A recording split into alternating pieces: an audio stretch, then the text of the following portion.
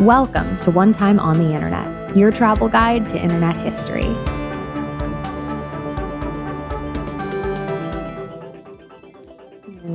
Hello, everybody, and welcome to another episode of One Time on the Internet. Harry is shadowboxing. Because, look, I know that they're going to pick up on that audio in the podcast of just going during the intro, but with no context. People so don't we do know need to clarify that y'all jog this entire show. If you listen to the audio, you don't know that this is actually they jog a 10K while doing this show every week. But with those little under desk stepper things, not even full stand running, just little feet taps. At a standing desk. We're just kind of bouncing back and forth. So that's for you, podcast listeners. And hey, everybody, welcome in. We're so glad you're here. Thank you for joining us for another episode. Today, we have a very exciting topic. We're going to be jumping into the world of ARGs. That is an alternate reality game, which, contrary to that acronym, aren't really games most of the time. But let's go around and let's meet everybody who is here today. Start us off. Oh, am I? Anthony. I'm I first? Yeah. I'm not even part of this show. Hey, what's and that's up? the order. That's why you're first. I don't even go here. Hi, I'm Anthony Carboni, and I'm the host of the show. Hello. What do you do in the beginning of this thing? Anthony, this is your second time on the show. You've done this before. Right. What did we do last time? Yeah, just say who you are and your username or something. Hey, I'm Anthony Carboni, and my username is I was going to do a dirty username joke, and I decided maybe let's not do that. Nailed it. I was waiting for I'm Anthony Carboni, and you're watching Disney Channel with little ears. Yeah, that would have been a good opportunity. That was the time you had. Hi, I'm Sage Ryan. I'm an internet host and regular person that's here all of the time. And you can find me everywhere on the internet at Not Sage. I make internet stuff. Hi, I'm Rowan Hall, and you're watching Disney Channel. Woo! Nailed it. Thank you. Harry. Harry, come in. Go on, that's actually it. We're just leaving it there. That's it. Yeah, that's what today's energy is. Hi, I'm Harry, and I've been actually trying to reach you regarding your car's extended warranty. I've never received one of those calls. Am I the only person on earth that's never gotten one of those calls? Never? I think so, because I've gotten a bunch. Are you in a different simulation than the rest of us? Could do you have a car? Jealous. I do. Is it warranted? Did you buy it from the first one? Are you about to try to sell me a car's extended warranty, Harry? I have been trying to reach you, Anthony. But this was an elaborate ruse. For reals, though, I'm Harry with the Harry Horror Show. I talk true crime and debunk conspiracy theories and explore the paranormal on weekdays, 9 p.m. Eastern, 6 p.m. Pacific time, and it's 5 o'clock somewhere. So you do the math, because I'm not going to do it. What? For what? Listen, The what? It's for the parrot heads in the chat, all right? There's dozens of us. There's dozens of us who are still carrying Buffett's flame all these years. I love literally don't hearing understand you a single talk. word you just said. I love it. I always forget you're a dad until you say something like that. Listen, You're not looking for my allowed. lost. The moment you become a dad, you get a punch card for Margaritaville. They'll only give them to fathers. I'm just looking for my lost shaker of salt. I'm wearing my big dog tee with the big dog on it. Yeah. So oh my goodness.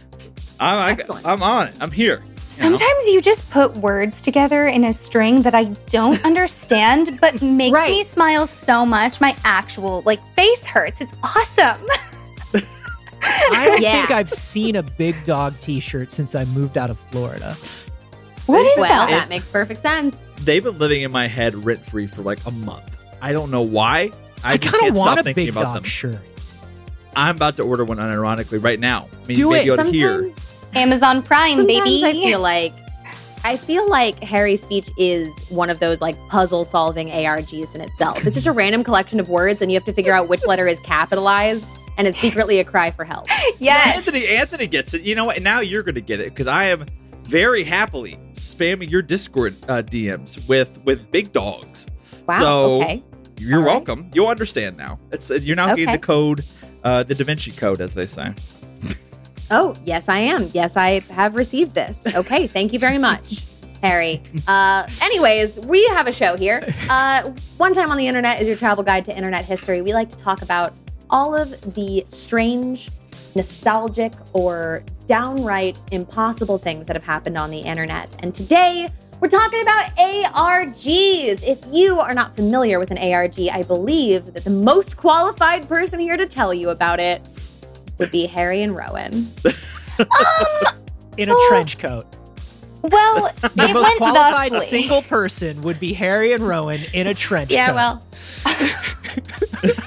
Harry, you can just sit on my shoulders. I'll be the little feet. That's fine. perfect. That's fine. Teeth feet. So it went thusly. So while you're listening to their story, please picture them stacked in a trench coat. Yeah, we're just a I get bunch to of wear the raccoons. fedora, which is a huge plus. No, the Sherlock hat or nothing, baby. All right.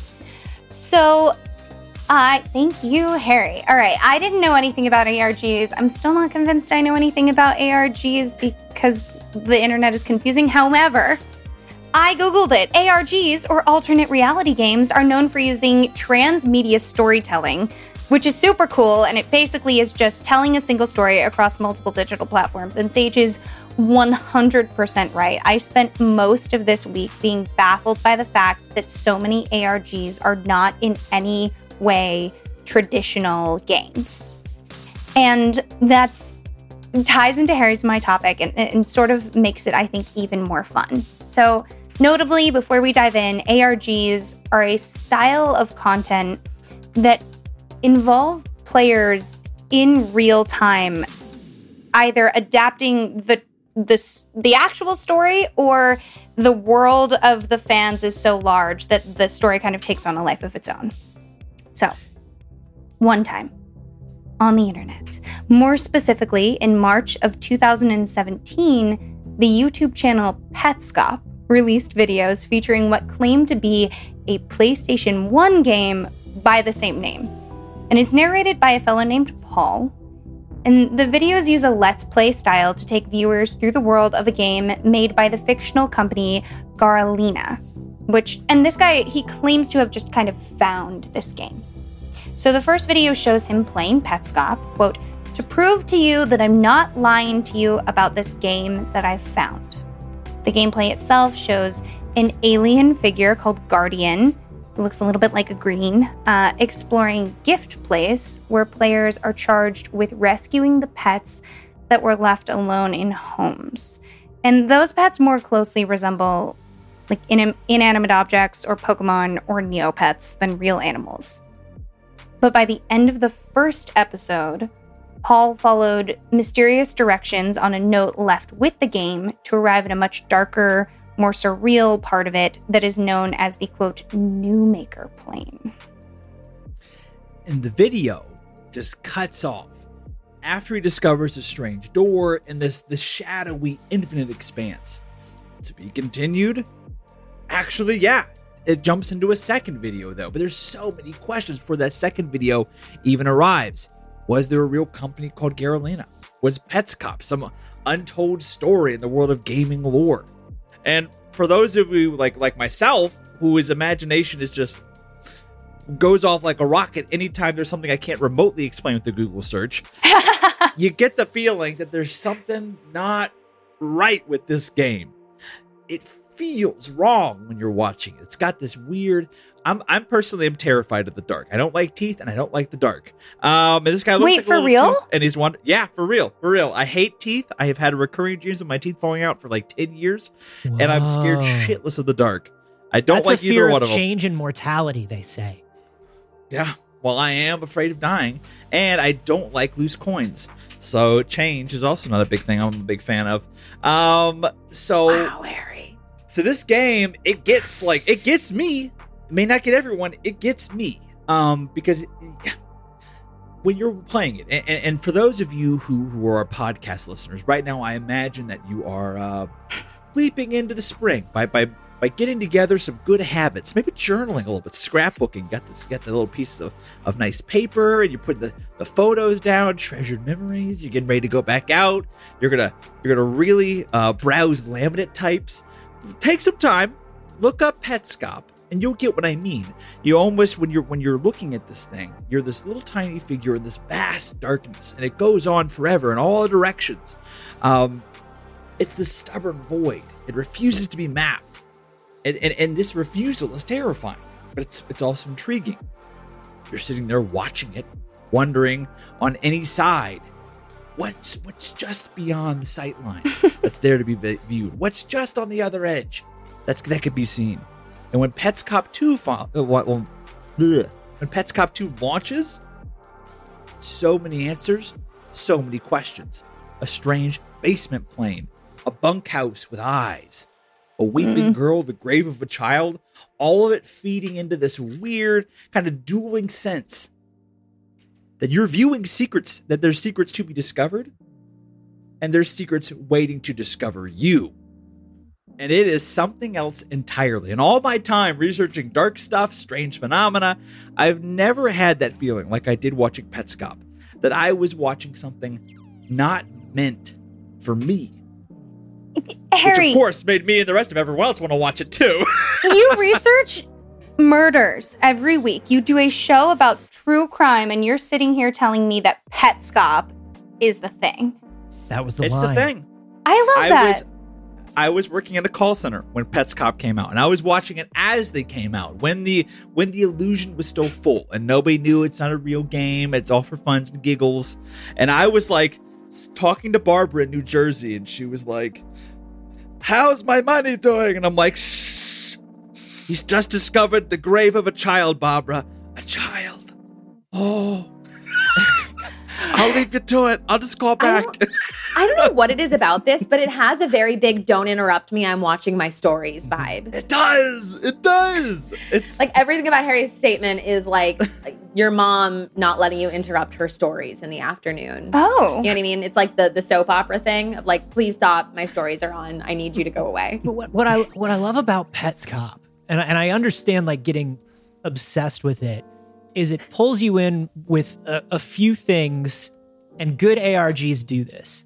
It's a style of video that I've seen before. Oh, I found this game and you didn't know it existed.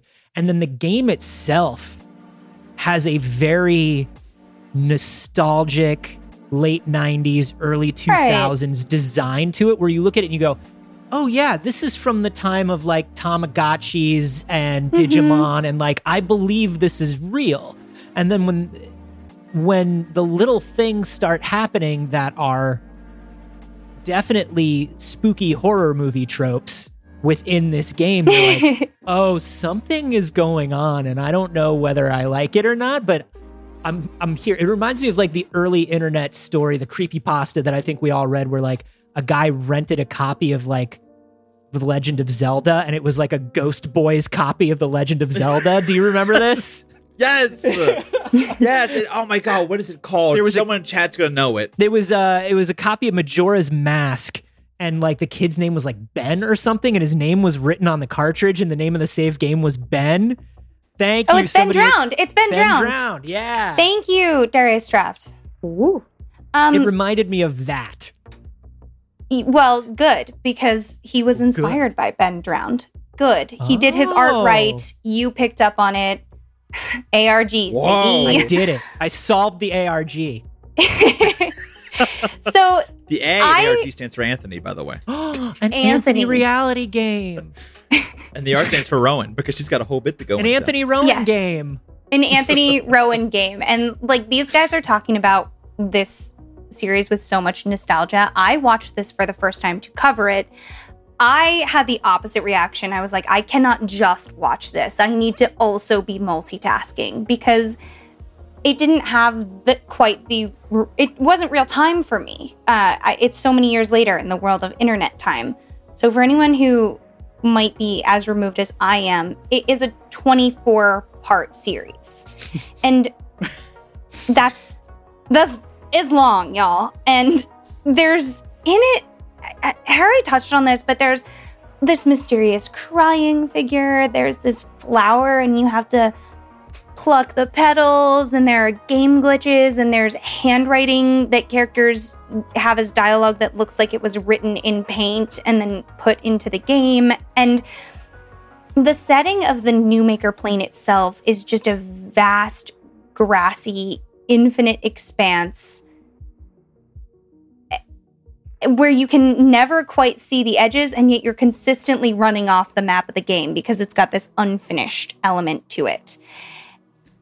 But, okay, so stepping out of, like, the being in the haunted game, this Petscop universe in the real world ran for 30 months, and the videos are actually part of a larger series created by Tony Domenico, who's the game's designer, and his early work included 8 Capsule and then the equally creepy Nifty. And Tony Domenico says fairly often that he kind of hopes people won't go back and look at those because Petscop and Nifty have a fair amount of overlap because he clearly likes exploring these kinds of themes. And as Anthony said, Domenico was inspired by Ben Drowned. He was also inspired by Marble Hornets and David Lynch's Inland Empire, which is like my favorite little detail to have found because it seems so far removed until you hear it. No, there definitely there's that part, or I forget what part of Petscop it is, where he's asking like a statue questions, and the answers that the statue, I remember that one. Yeah, and the answers that the statue gives sound very Lynchian to me, like very Twin Peaks to me. So I can see that. And that makes perfect sense. But it's also one of those things that you're not watching and you're like, yes, like David Lynch, of course. But once you hear it, you're like, yeah, obviously. Oh, of course.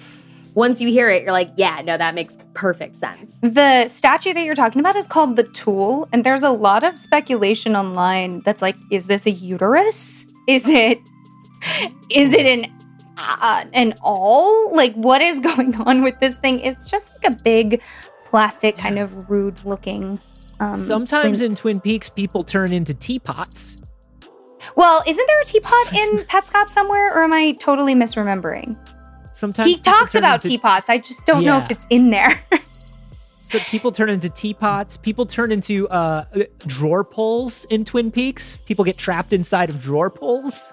Oh, and that's who they are now. So yeah, now that you say it, like I'm definitely seeing it. The game itself, it focuses a lot on childhood trauma and corruption, and Domenico purposefully left out incredible amounts of information. So he even deleted content that he'd already filmed to make it increasingly more obscure. EGM gave the most clear explanation for the game's sort of quote-unquote plot. Quote, for anyone paying attention, the rough outline of Petscop's narrative isn't too difficult to hash out. It revolves around a man named Marvin, a tragedy that killed his childhood friend Lena, and an incident in which Marvin kidnaps his own daughter, whom he believes to be Lena reborn. There's also a failed attempt to change a girl named Belle into someone named Tiara, a traffic accident, and a connection between Paul, the game, and his family.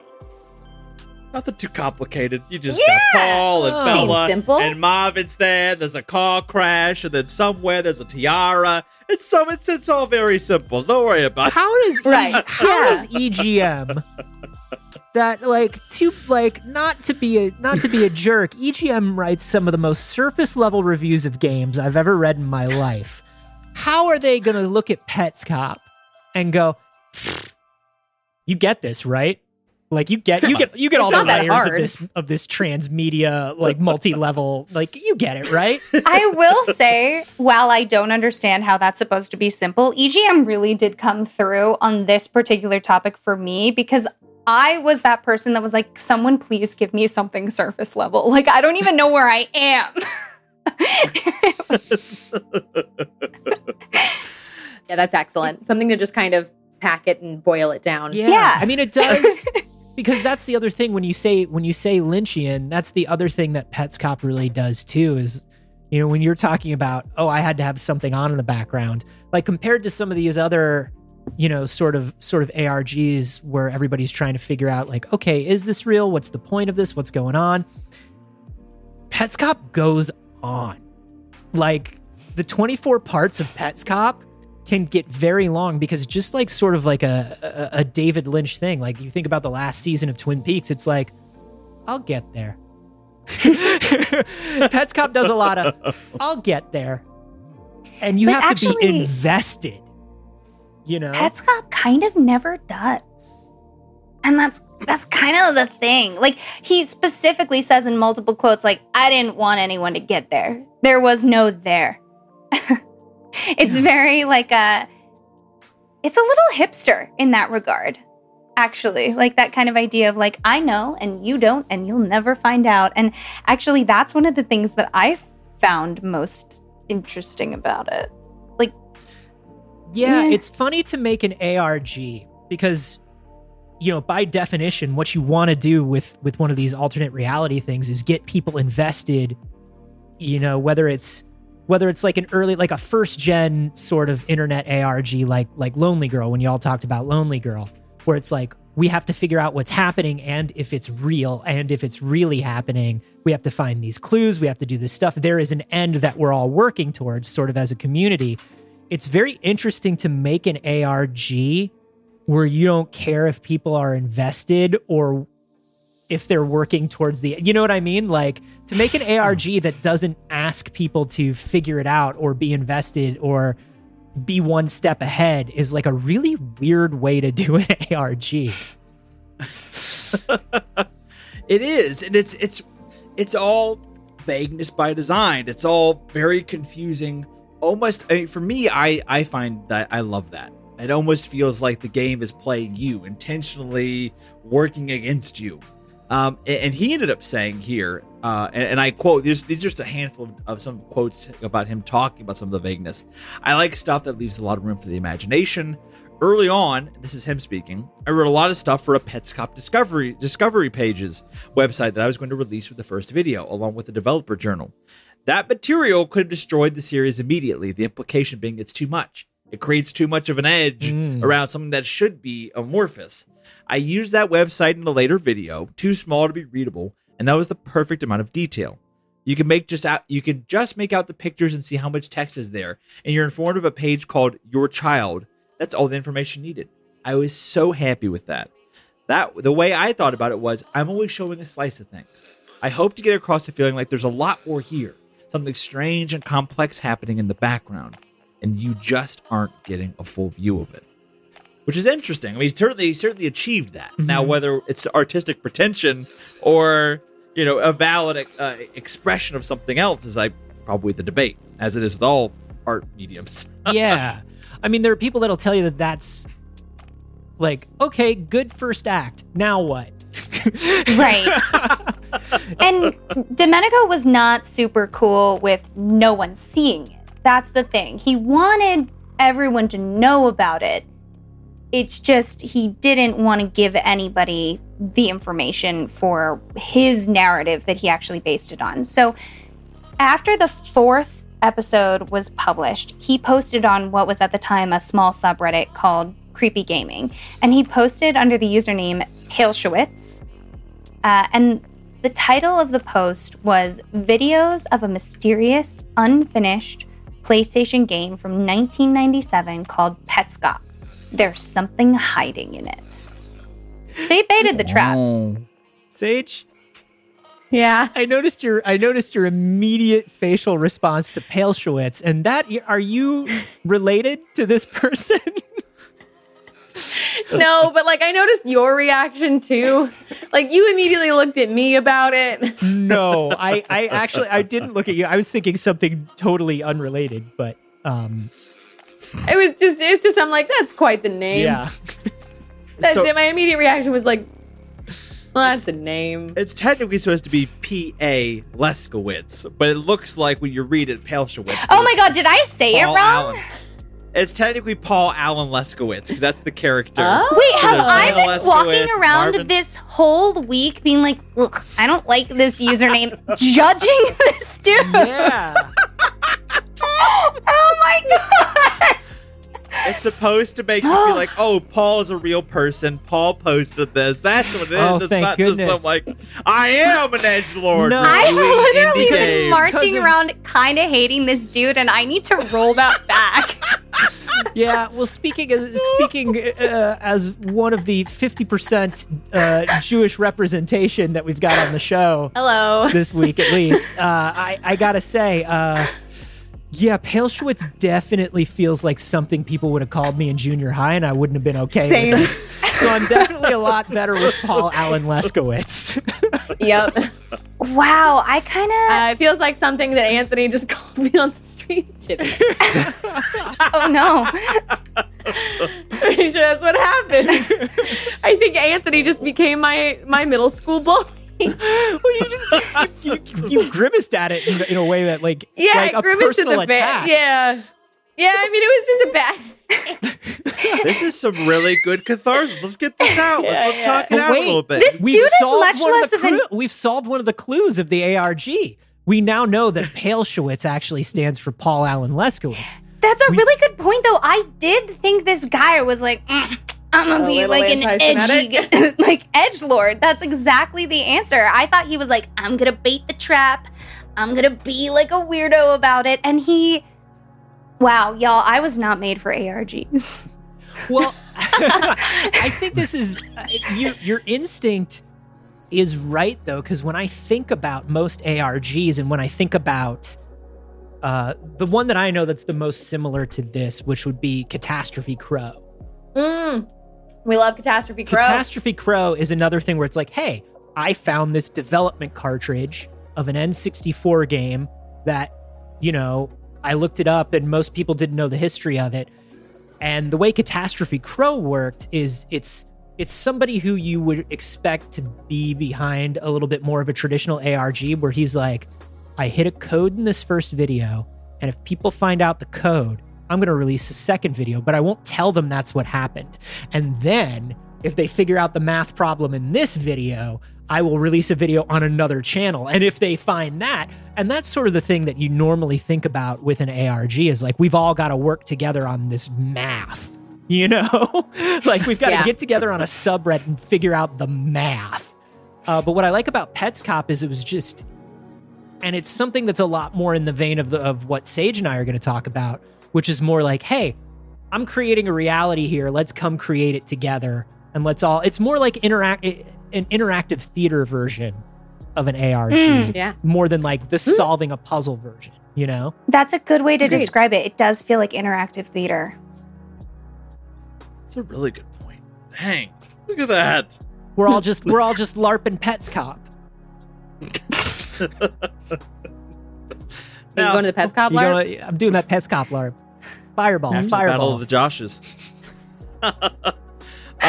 So after that first video came out, or after really that Reddit post came out, the rest was kind of history. Word of mouth kind of began to spread about this bizarre, forgotten game, and a saga of confusion and disorder and madness and forum arguing kind of unfolded. And this game came under the heavy weight of millions of eyeballs. When that happens, pieces of the puzzle start to come together. And there was a strange connection that was made to the real world and the world of the video. It's all supposed to be the real world, but viewers began to notice that the game had some very kind of disturbing true crime connections to IRL. Yeah, one of now the we're central arguing. quotes of the game, you'll like this, Anthony, in that it is horrifying and it is a kind of a bit of a mystery for that people could figure out. One of the central quotes of the game was, "Do you remember being born?" And it was inspired by the true story of Candace Newmaker and her death through rebirthing therapy. And the word Newmaker appears several times throughout the run of the show. There's also a quitter room that centers on that theme. Domenico has stated that he regretted including that true crime history in the game, stating that though the references were intentional, it was never meant to be a main theme of the story. It was more of small Easter eggs that he thought maybe smaller number of people would figure out. So Candace Elizabeth Newmaker, 10 years old at the time, was killed in 2000 during a 70-minute attachment therapy session. It was reported to treat reactive attachment disorder, and the young girl was suffocated to death during a rebirthing script. The practitioners who led the script were Connell Watkins, who had no medical license, and Julie Ponder, who did not have in-state credentials. The general gist of the idea was cover the patient with blankets and recreate birth. And we're not going to get into the details. It's not the right forum for that. But you can imagine where that goes wrong. And so there's this real-life connection. There's an element now in the game of this terrifying therapy. This terribly oppressive atmosphere in the game is now made even more oppressive with the idea that you very well might be dealing with real-world suffocating stuff against people, against real-life people. And it may be, perhaps this game is connected to real true crime cases. So people start going nuts. Whoa. It would have been just a preservation novelty if it was just PS1 glitches and some artifacts. But the reference to the true crime cases, to the rebirthing process, the fact that all of the animals have human names, people start postulating and start speculating. Paul, the narrator, too, to get even more meta. Not neta. Neta is the meta revolving fishing nets. They call it the neta. Right now, small grilled nets are all in vogue. You can better catch shrimp that way. Mm-hmm. Keep going. Paul, the narrator, begins to deteriorate as the Let's Plays continue. He's usually this very happy, cheerful guy. He's like, I'm just going to tell you what I found. But by the time Pets Cop 14 comes, he breaks down. Like, you can hear him cursing. I haven't played this game too fucking much. And you can hear the tension in his voice. Even more disturbingly, pieces of the footage are censored in post-editing. Like, there's a big black censorship block with a statement that says, we can't explain why. We. Is there a mouse in his pocket? Because there's an awful lot of we. It implies that Paul isn't alone. That someone could be compelling him. Somebody's also in the channel with him, manipulating the videos. Fragments of conversation with someone off screen. And the startling revelation that Paul, as a mother, used to own the game. And her name is in the mythos itself. Is actually in the game. Adds this weird, cursed, haunted element. Is Paul being compelled to play by someone off screen? Or is the game itself compelling Paul to play?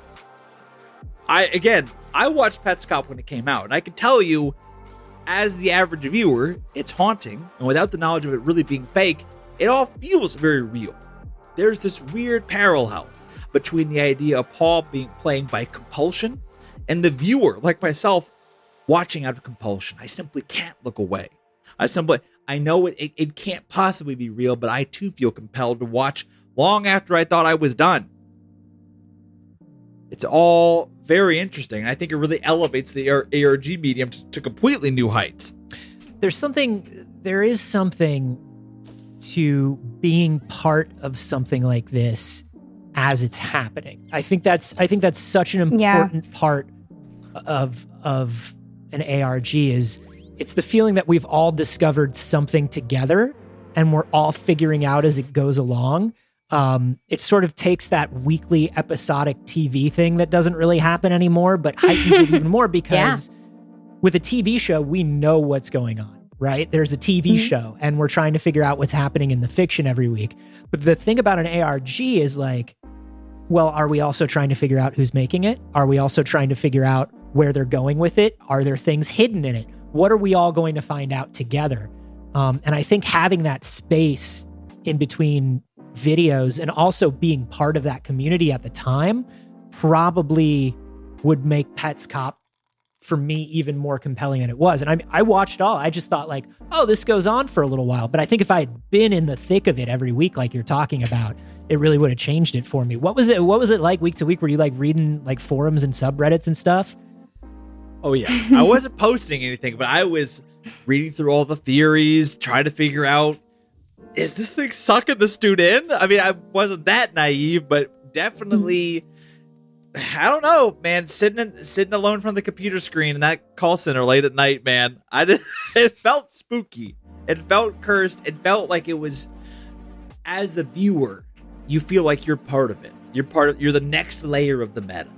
You're watching somebody. It's like watching the Ring tape almost. Yeah. And it's like this is like the realistic version, but like I remember when I was in probably late middle school, the safe on Reddit. Oh. And for those who remember the safe, it was this, and like it isn't an ARG because it was just somebody who moved into a house and there was a mysterious safe in their basement. And it was everybody together every week trying to give updates. You'd be like, I tried this tool to get into it. We can't get it cracked open. We're trying all of these things and everyone's trying to like hive mind to figure out how to get into this giant old safe that was like hidden in a wall. And they opened it up and there was nothing in it. Man, there never is. It was empty. That's how you tell but it was the difference. that feeling of like investment and like we're all part of this. Like we got to figure out what's in the safe. That's how you What know if the we're in difference the between safe and we're reality just trying to get out? and an ARG is that in an ARG right? there's something in the safe. In reality, there's never Absolutely. anything in the safe. That's true.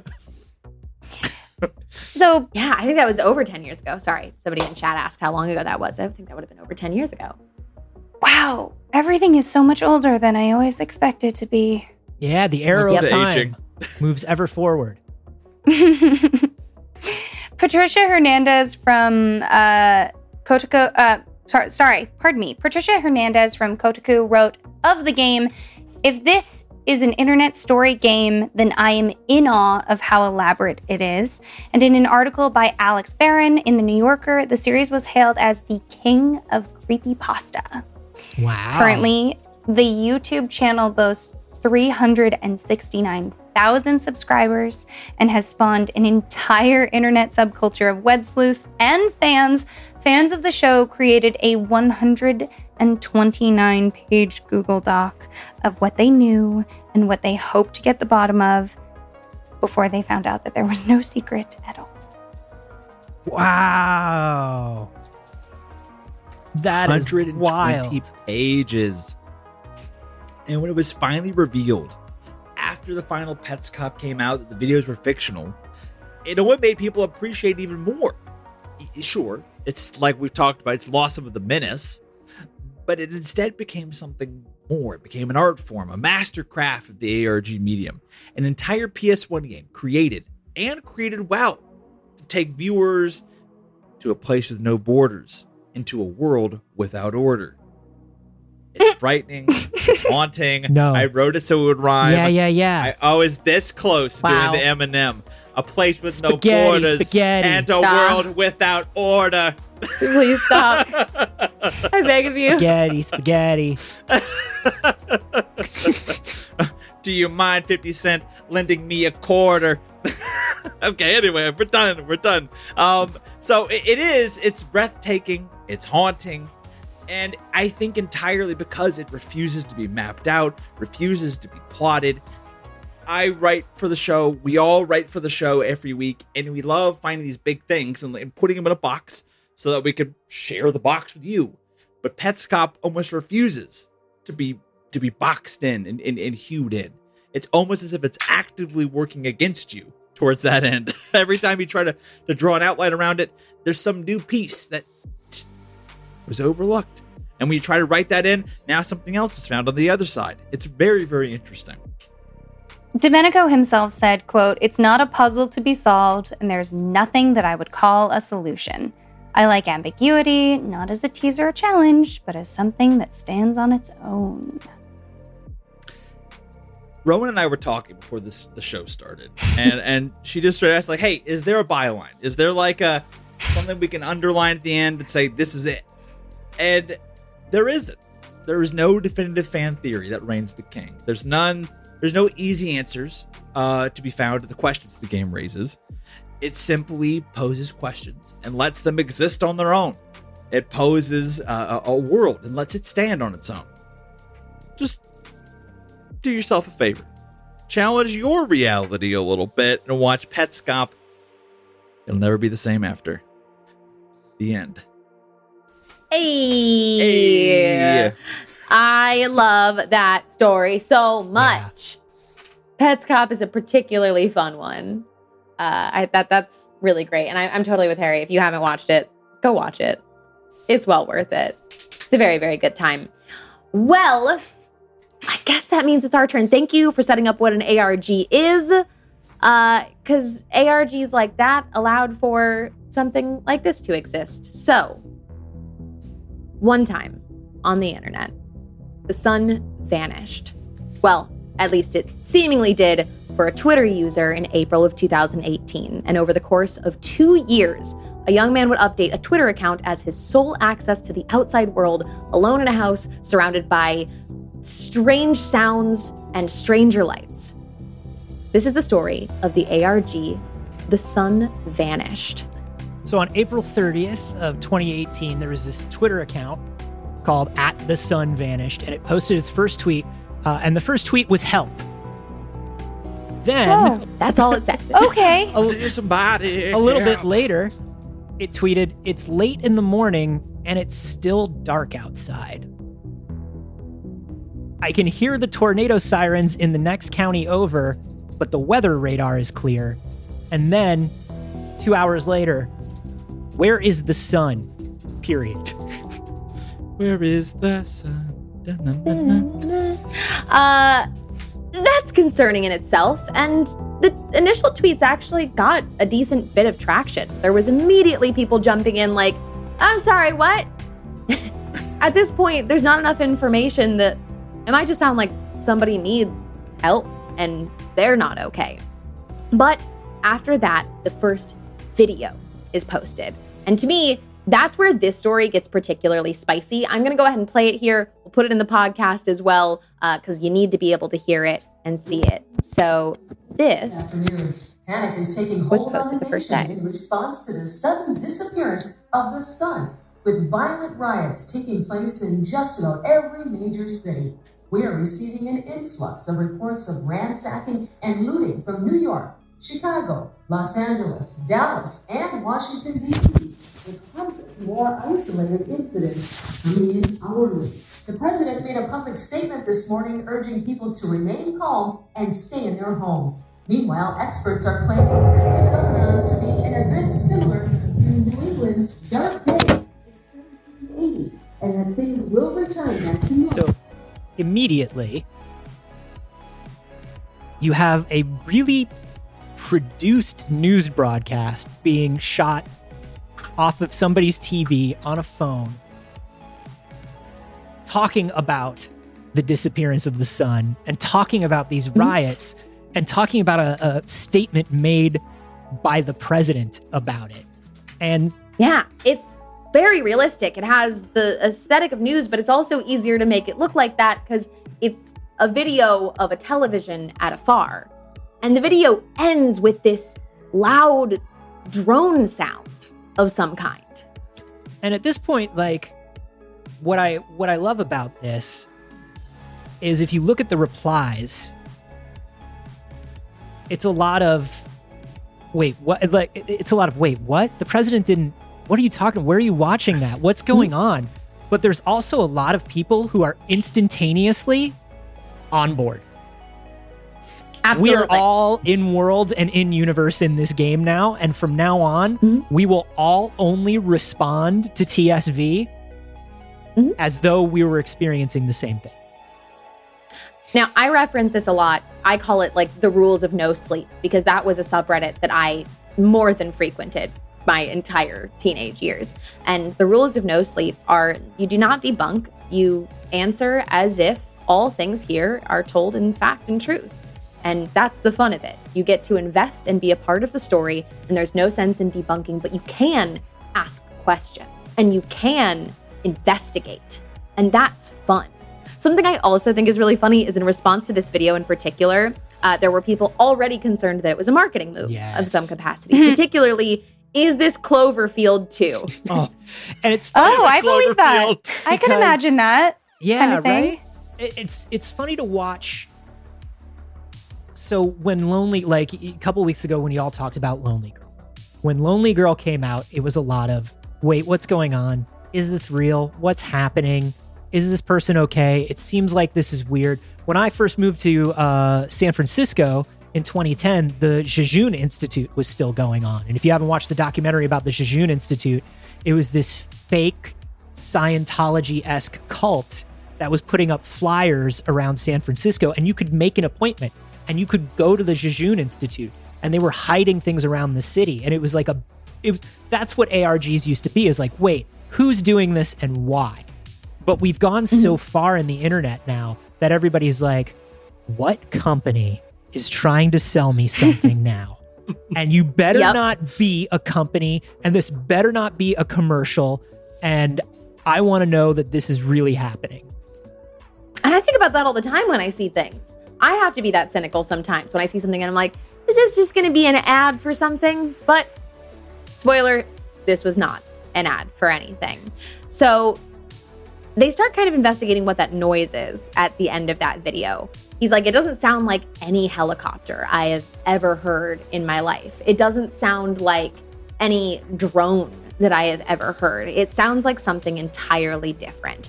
And of course, there were the few people that are like, this is fake. Hey, learn to have fun. Yeah. They're like, the people that were like, wait a minute, this is fake. Everybody's like, you'll see every response is like, yes, obviously it's a game. Now be quiet. We're doing a game. We're having a fun right now. Back to business. And to expand upon the story from here, it spreads into multiple Twitter accounts. There's now a conversation with a Twitter account, and it's just a screenshot of a DM initially from somebody named Tucker, talking about that he was experiencing this as well. He had been traveling for some time and giving some kind of advice on survival in the darkness. When you looked through and typed in the name that had been DMing him, it was an already active Twitter account discussing very similar things. It wasn't as surprised. It almost felt like Tucker had been in it longer. But Tucker was just talking about survival, talking about missing his family, talking about where he was heading, crossing state lines because he was traveling. And this is such a clever thing because it had gained so much traction at that point, and so many people were responding in universe that at first you don't know which accounts are connected. And that's a great way to tell a story like this, is because a lot of people were tweeting, hey man, I just want you to know that I'm from here, and we know that we're not supposed to go outside during these hours. Or, oh, you shouldn't look don't look in the light, because if you look in the light, they'll get you. And it's like, oh, that was just from somebody who's playing along. And that's so cool. And they would like take screenshots and post them. And so we're all adding to the story now. Absolutely. And those things do add to the story. He expands in photos and videos and more text-based messages that he's hearing strange noises outside. He's hearing knocking. There are videos of complete darkness and just the sound of persistent knocking. And then eventually you're able to see just a little bit of the door. Eventually that knocking becomes knocking on windows in his house. He's been told not to leave the house. He's been told to stay low and stay quiet and keep the lights off. That knocking escalates to sounding like it couldn't possibly be done with a fist. He posts a video, again, complete darkness, of this knocking, and he says it is very apparent to him that somebody is hitting their head into the window. And when you hear that bonk noise, it is like, oh yeah, that's a head. Like, it is just the clearly it sounds different than a fist, and that's so smart. That's so cool. Yeah, there's so many good things that they do where it's honestly, it's perfect. It's a perfect low budget, no budget thing, right? It's about a world where everything is dark. It's about somebody who is on their own with what little technology they have. And so all the videos are very, they're dark, and you can hear stuff, and occasionally you see a light, and it's the best kind of like security camera footage, found footage horror, and it's so easy to buy into it and to play along with it because of how realistic and low budget the entire concept is, right? This is a world where it's dark and people are acting strange. And that's the easiest thing in the world to do videos of. Right. It is. It's simple. And he does provide more things like a photo of a figure standing outside of his house that didn't move for 12 hours, according to it. It had a very, if you were around when Marble Hornets was going on, It had a very Marble Hornets feel, all of these videos, where people are just standing off in the distance in the corner of something, or you just see things for a second as a phone moves around. And it's just done so well. It's just done so well. So at this point, we start seeing screenshots of a text message conversation that he has made contact with a friend. This friend lives about 10, 11 hours away, and his name is Danyan. It appears that they are childhood best friends that moved apart from each other from context. And Danyan says that it's happening. He sees it. He's checking in to see if the other is okay and says, I'm coming to you. I'm starting driving. I'm on my way. I'm going to come get you.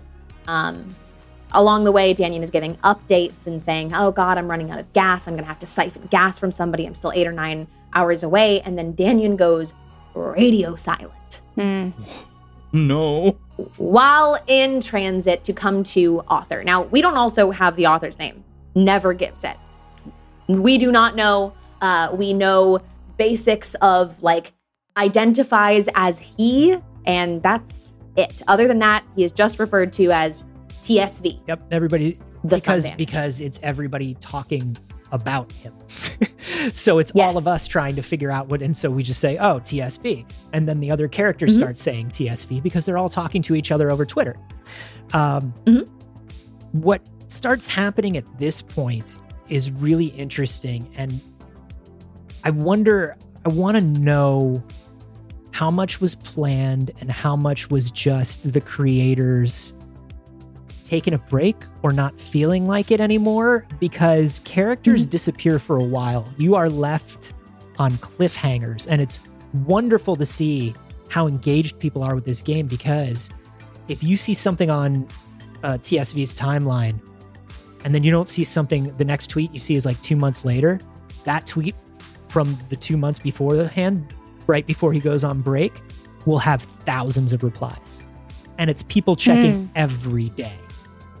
Every day. Are you still good? Are you okay? Are you safe? What's going on? And it's amazing to watch it play out, because this thing goes on for 2 years and everybody is hooked the entire way through. And one of the reasons why is every time there's a break, when things come back, there is always so much more lore. Yes. They do an amazing job of figuring out, because a lot of these ARGs peter out because of things like we're talking about with Petscop. Not that Petscop petered out, but I don't really want this to go anywhere, or I don't know where this is going, or I don't think it needs to go anywhere. And that will always get like a cult following. But I think one of the things that made TSV so huge is every time they came back, it was like, well, it's season 2. How do you make this story bigger for season 2? And so many clever ideas to expand this lore. And to put it in perspective of what that timeline was like, it would be, multiple tweets every single day. And then it starts with like a 2-day break, right? And he'll be like, I'm sorry, I hid for 20 hours. Here's a photo of something that I could see. There was a flashing light. Someone was in the house. I could feel that someone was there. I know I locked the door. I came down and the door was unlocked. He said I hid for 20 hours, right? But overall, it's still pretty consistent until we get a couple more updates of these like security systems he had put in place in himself, like cans on the door, because clearly his actual security was able to be bypassed by whatever this is. These large flashing lights, these blue lights shining through the door. And finally, under a door jamb, just peeking under the door, footsteps walking past. These concerningly skinny, truly like something out of The Grudge looking feet, tiptoeing carefully past this door, only to have a hand come in and start to reach out towards him. No! It stopped by honking outside. Whoa. A car horn absolutely going off. A heroic and you can hear goose. TSV. You can hear TSV breathing heavily as this thing reaches towards the phone filming under the door. And then he gets a text that Danyan is here. The person he had lost contact with, his friend that was coming to get him. And the next video is him running out the door to Danyan's car. And that's the last update for almost 2 months. Whoa. Yeah. They gave us sneaky We'll see little the finale. scary feet and then pieced out. Well, and it's Yes. and it's good too because That's the OnlyFans way. You know, give them a little feet and then you just yep. let them take a break for a second. And they did say that OnlyFans was a big inspiration for this. But what I love is in that last video, he gets into the car with Danyan and it's silent. They don't say anything to each other, and then they go away for 2 months. But the reason that works is we have now built this alternate reality where there's no electricity in most places or at all. There's no, the cell towers are down. So when people disappear for 2 months, they've created this thing where it's like, I'm going to check in every day and make sure these people are safe. Yep. Yeah. And the only thing you see in that video is on Danyan's lap is a gun. That's all you know. And now at this point, to me, it's the Handmaid's Tale ending, right? She's pushed into a van at the end of the book, and everybody waits for 25 years to figure out if this was a good thing or a bad thing. All you know is he gets in a car, Danyan is there, and there is a gun. It could be perfectly reasonably to protect himself, right? In this apocalypse. Or maybe OP just died, right? Yeah. So about 2 months later, we get an update that says, we've been traveling. And Danyan doesn't like the Twitter account. He thinks that it's dangerous. They are starting to imply that there is a force doing this and not just like any kind of natural disaster, obviously. It's starting to seem like it might be something in the realm of aliens. There is something there are hovering drones or ships of some kind that they are trying to avoid. We gotta acknowledge the War of the Worlds links here. Like, yeah, it's got all those really Absolutely. nice illusions to it. I love that. They start tracking even, and he's referenced a few times at this point, strange temperature shifts. Like, why did it just get 15 degrees warmer here? They start tracking and realizing that they're able to track to some capacity whatever this ship coming over has flight patterns you can detect by how warm it is. It is consistently warm where this drone has been and has continued to be. So they are looking for cold, safe places that are out of sight of these things. When they're in heated areas, they keep seeing these flashing lights. There's blue lights, there's red lights, and there's a strobing white light. What they know so far is the red light seems to drive people insane. The blue light seems to kill or disfigure people greatly. It hurts them, it attacks them. And the bright white flashing lights seems to put people in some kind of trance. So in this world of darkness where your instinct is to grab your flashlight, the thing attacking you is the only light. And they're also scary. attracted to light as well. So you have to have to keep it dark. And a lot of these rules are figured out by the community. A lot of these decisions, am I going to get in the car with Danyan? Should I text Danyan? Should I trust Danyan? A lot of these things are done through Twitter polls. And he unwaveringly will do whatever people say in the Twitter poll. So there's a part where they're driving down the interstate, and it's like, well, I've got to drive, but the fastest way is through the city, but the city's going to be incredibly dangerous. But it'll take much longer to go around. What should I do? And everybody's like, drive through the city. Let's see what happens. And so he does. Yeah. The audience says, drive through the city. And just the way people are involved with this the whole time is just, it takes such wonderful advantage of Twitter interaction and turns like limited involvement into like massive implications for the story. Absolutely. And throughout the story, he's also finding like little pieces. They're going into homes to try and find rations and clean water. They're getting the idea that the water is contaminated in some capacity and weakening people's mental states. It seems to be making people lose a little bit of a sense of time. There is an occasion in which he's gone for a month and he gives an update as if nothing happened. That never happens. Every time he's gone for even more than a few days, he's always said, this happened, this is why I was gone. And people are replying, they're like, where have you been? And he's like, what are you talking about? It's only been a week. Interesting. The one thing that I'm as he's ducking in and out of houses, this is like a real game design moment, and I'm not a fan, but I understand. It's the Fallout thing. He's finding letters left behind from people, and they all say the sort of stuff that nobody writes down. like there's a picture that he puts up in a tweet that's just like, remember these rules. I've figured out, and it's like somebody's notes to themselves. Remember these rules. It's like if somebody was in Gremlins and it's like, remember, don't feed after mid. Like, no, I know that. I don't need to tell myself that and write it on a Post-it note. But he writes like, don't look into the light. And then like in really big letters at the bottom of it, of the note to self, it says, what is strobe? With 3 question marks. Right. And it's just like, nobody does that, man. Come on. Right. But this is establishing the rules in which he is now communicating he's following as he travels. There's also another moment in that same house where he finds a journal. And there are a bunch of different entries. It tells you kind of a fun side story. I really enjoyed it. It appears to be from an older man that's family had left to go and try and find shelter. And he stayed behind to like kind of protect his house. And the idea of like, I'm going to stay behind. I'm going to figure out what's going on here. I don't want to leave. And it's him potentially regretting it, not knowing, not being able to communicate with his family. He doesn't know where they are or if they were safe elsewhere. It's the thing that a lot of people you hear about doing in natural disasters. Yeah. The like older person who refuses to leave their home. He utilizes that, but puts it in this like paranormal, supernatural setting.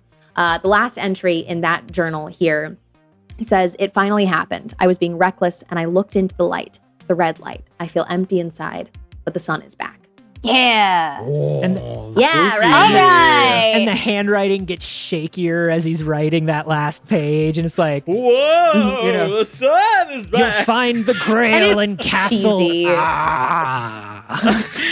It's cheesy, but it's fun. So he's camping out with Danyan.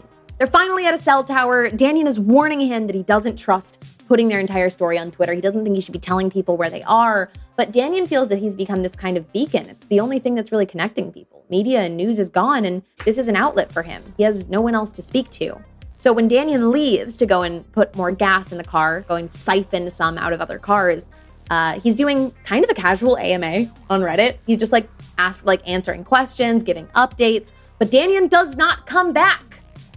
No, of course not. Screw it's you, been over 12 Danyan. hours. He's heard nothing. Right? And he's just gone. It's been over 12 hours. He hasn't heard from him. He's now camping alone next to a cell tower, and he doesn't have a car or anywhere to go. Or power. And he has a limited number of hours of battery on his phone. What I love though As is you do. is community response to that. He had one of those Samsung S20s that had like the super battery and like the super low power mode that came out a few years ago. And so he had a screenshot. And it was like, I only have 34 hours of battery left. And that's what made everybody break out of being part of the game. Everybody was like, what fucking phone do you have where you've got 34 hours of battery, my dude?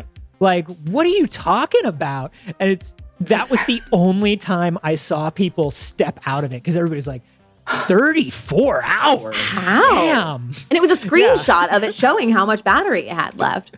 So basically, he's on his own to keep traveling now at this point. He's posting photos and videos of what the city looks like. What's incredible about this is he manages to find these times to film where freeways are empty. Finding these street signs that are ripped out of the ground and knocked over, strange like fog rolling in. And like, I can just imagine being this like independent content creator trying to find these moments where you're just like always looking for like anything that could look like a spooky empty I bet town. you've got That your person's friends are texting like- you. Yeah. Yeah, dude, Yep. the stop sign in my neighborhood's falling over. I'm gonna send you a picture from the nighttime. Like, oh yeah, you gotta have good friends. Exactly. Eventually, he ends up getting a text message from Danyan that is like, I'm so sorry. I should have been a better friend to you. I wish that I could make it up to you. There are so many times that I've just missed, being with you and being together and all the laughs that we shared growing up.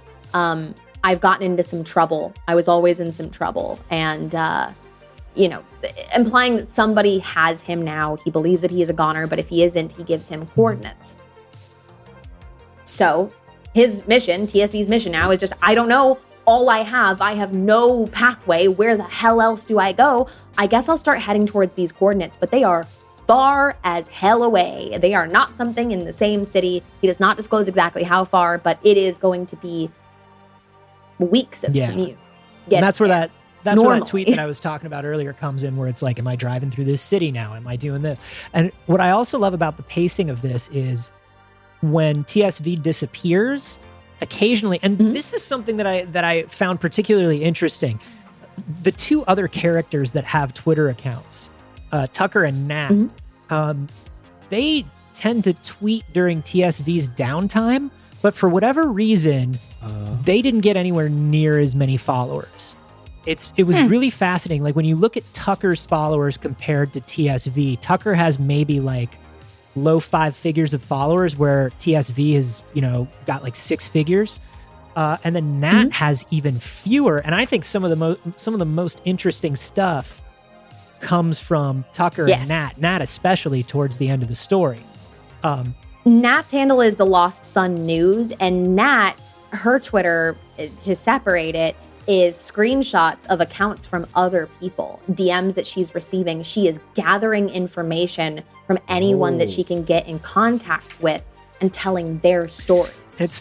There are moments of herself tweeting, but for the most part, it's screenshots of DMs. And it's really interesting because Nat tweets at TSV very early in this thing, and it's a tweet that sounds like somebody who loves the game who's trying to be included, because the tweet is like, hey, I'm putting together a survival guide for people. Do you have any, because we're all out here in this together. Do you have any tips for survivors? And he's like, no, not really, man. Just stay alive. Good luck with your guide. And then we don't hear from Nat for a very long time. But when we do, we find that Nat's been tweeting this entire time. Yeah.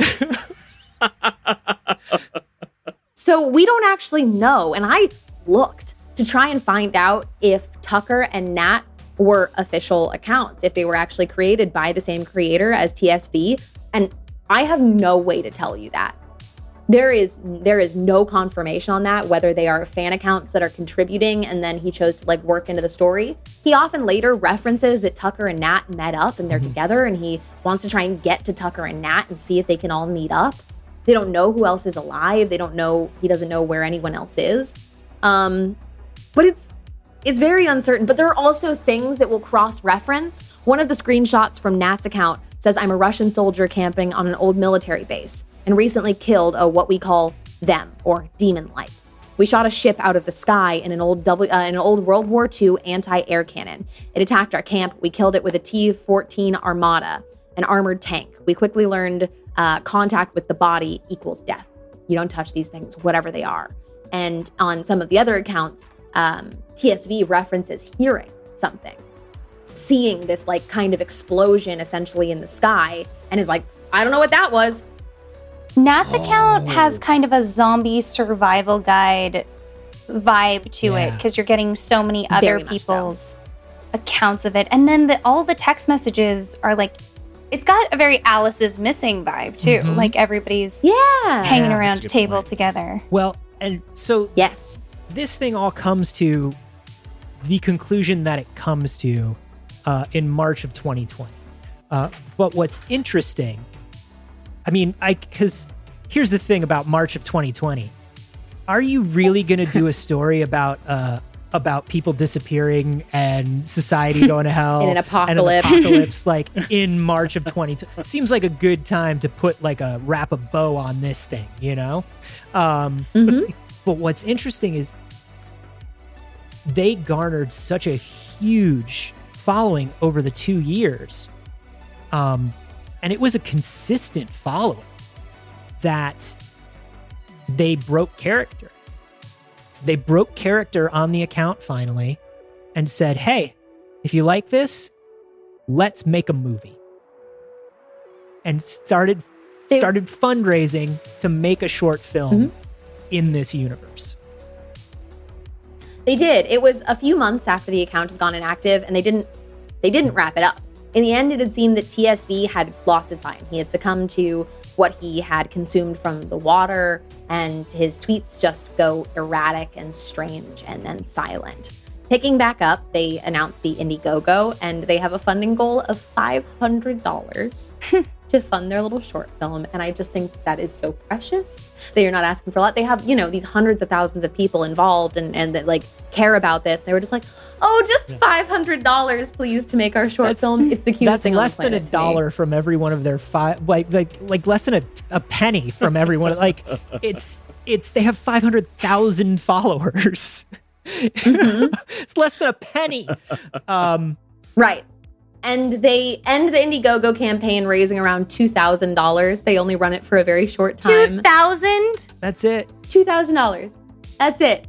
And they did it. They made a short film. And coincidentally enough, today is April 25th, which is just about the third year out from when this story started.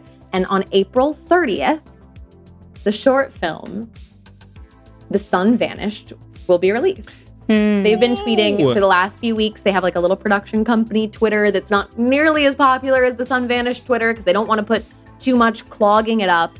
But The Sun Vanished short film premieres on the 30th. There is a trailer out right now. And they got to make their short film. And I think that that's lovely. The wonderful thing about this is that based on the way they've been promoting the film or promoting the Indiegogo, you can tell that this was not the plan. The plan was not to make a movie. You know what I mean? This is not something I'm doing to garner attention and make my movie. This is something where it's like, oh, we did something and it took off. It would be neat to create something else in this universe because this is not going to be about any of the characters that we know. This is a different story set during these events. Though I have a feeling Nat's Twitter is definitely going to be involved. They may check the TSV Twitter during the thing, but it seems like it's about two characters that we haven't met before. And here's the nice thing about it. They're clearly making the movie that they want to make. They're making it with a micro budget. This is not something like the Marble Hornets movie, where it's like, well, this is big and we've got to do something based on it. And let's get a distributor and a studio behind this, or even Blair Witch, when Blair Witch 2 happened. And it's like, well, Blair Witch 2 has to be like a cool, slick, perfectly produced movie. This is just something that's like a side effect of creating this thing that people loved. Yeah. So the writer Aidan Elliott has spoken about it and said, like, I've been creating things on the internet my entire life. And this was a cool one that me and my friends had the idea to, and like my friends helped me make, and now we're making a little film. So I'll definitely be watching it in 5 days. I'm really excited about it. It is a kind of like sweet happily ever after for it for one of these stories. But also I went through and I read every single tweet from the 2.5 years of it in the last few days. And it's, regardless of what you know of it, regardless of like all of the spoilers I had going into it, it is so worth a read because there is so much thought put into the videos. It. Each piece gives you something. In particular, more. Like if you were to just click, if you were just to like scroll through and click on a video here and there without really reading it, you'd be like, yeah, okay, like it's dark and it's banging and like whatever. When you're reading the feed in chronological order, even though you know how it turns out and you know that it's all fake, those videos are real good. They get you, man. They really do. It's really fun. I think that there is an interesting conversation here about the suspension of disbelief is the main thing for me.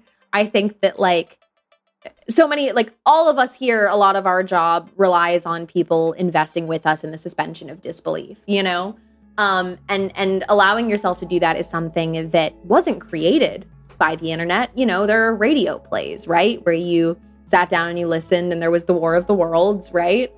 And those things started there, but the internet has given us this ability of like, everybody knows when it's happening and it feels like everybody in a room holds still and freezes for a minute and then goes, we're doing it.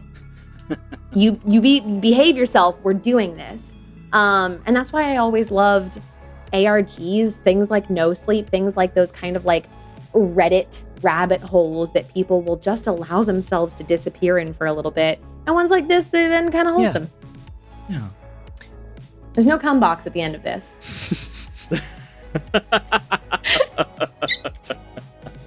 I do love that everyone jumped in together to suspend disbelief. It really helped to make this thing extra spooky. I've been scrolling through as you talked. I'm like, well, I know what I'm doing tonight. Yeah, it's a good time. I highly recommend that ARGs have turned. It really talks about a shift in internet culture and a shift in culture in general, where early ARGs were very much like, we gonna fool you. We gonna fool you. Can you figure it out? We gonna fool you. And now, and then it moved into like this very sort of cynical, I'm being marketed to phase.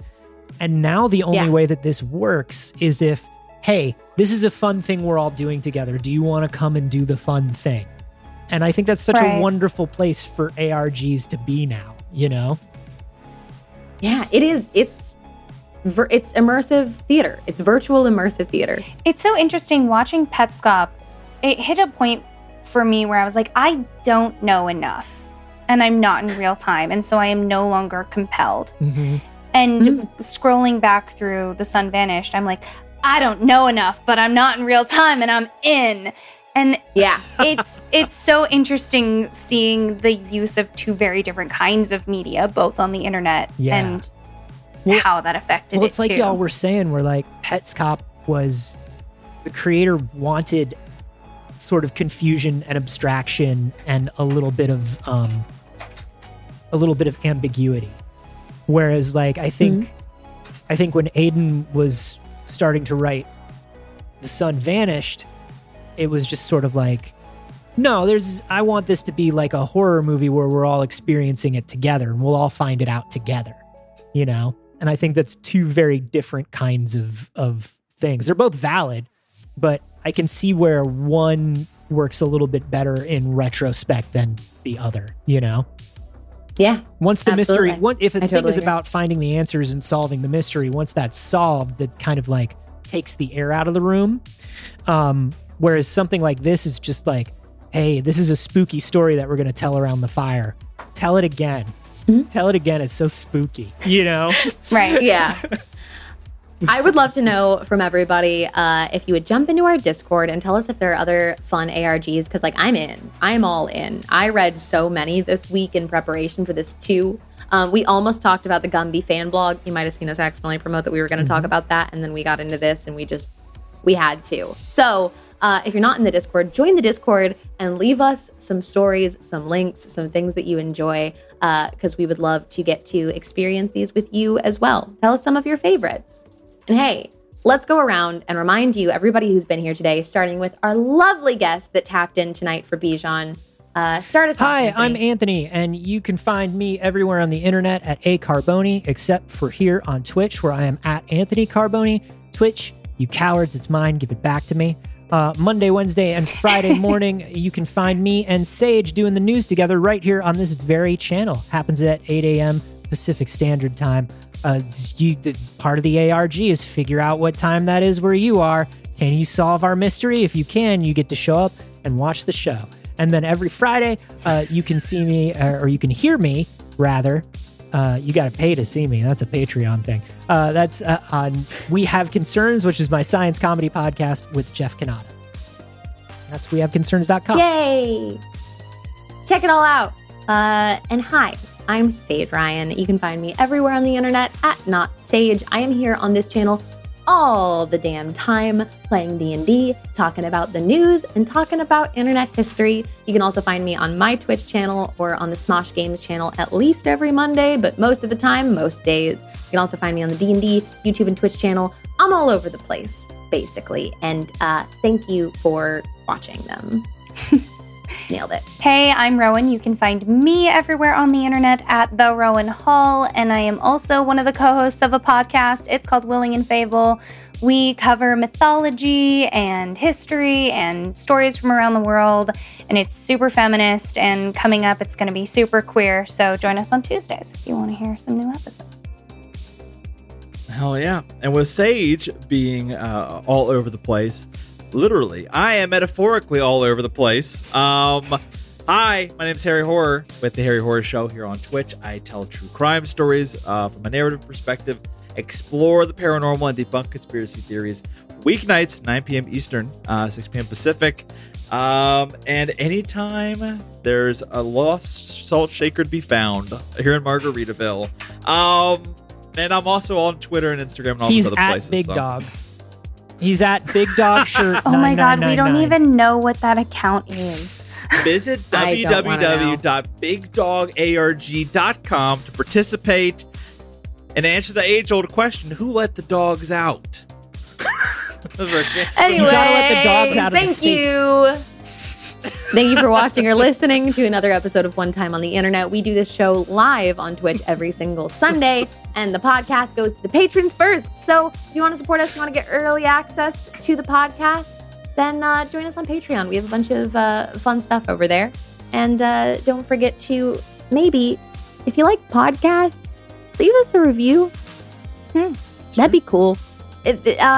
We put all of them, we put a screenshot of each one of them in our private group chat. And we all celebrate. It's very wholesome behind the scenes. We all get to have a moment where we go, oh, someone liked it. So, if you want that to happen behind the scenes, leave a review on Apple Podcasts or something like that. That'd be cool of you. I hope you have a wonderful rest of your evening. That's it. We'll see you Promo next code week. AirBud on BigDogs.com for 25% off. Big Dog's woof.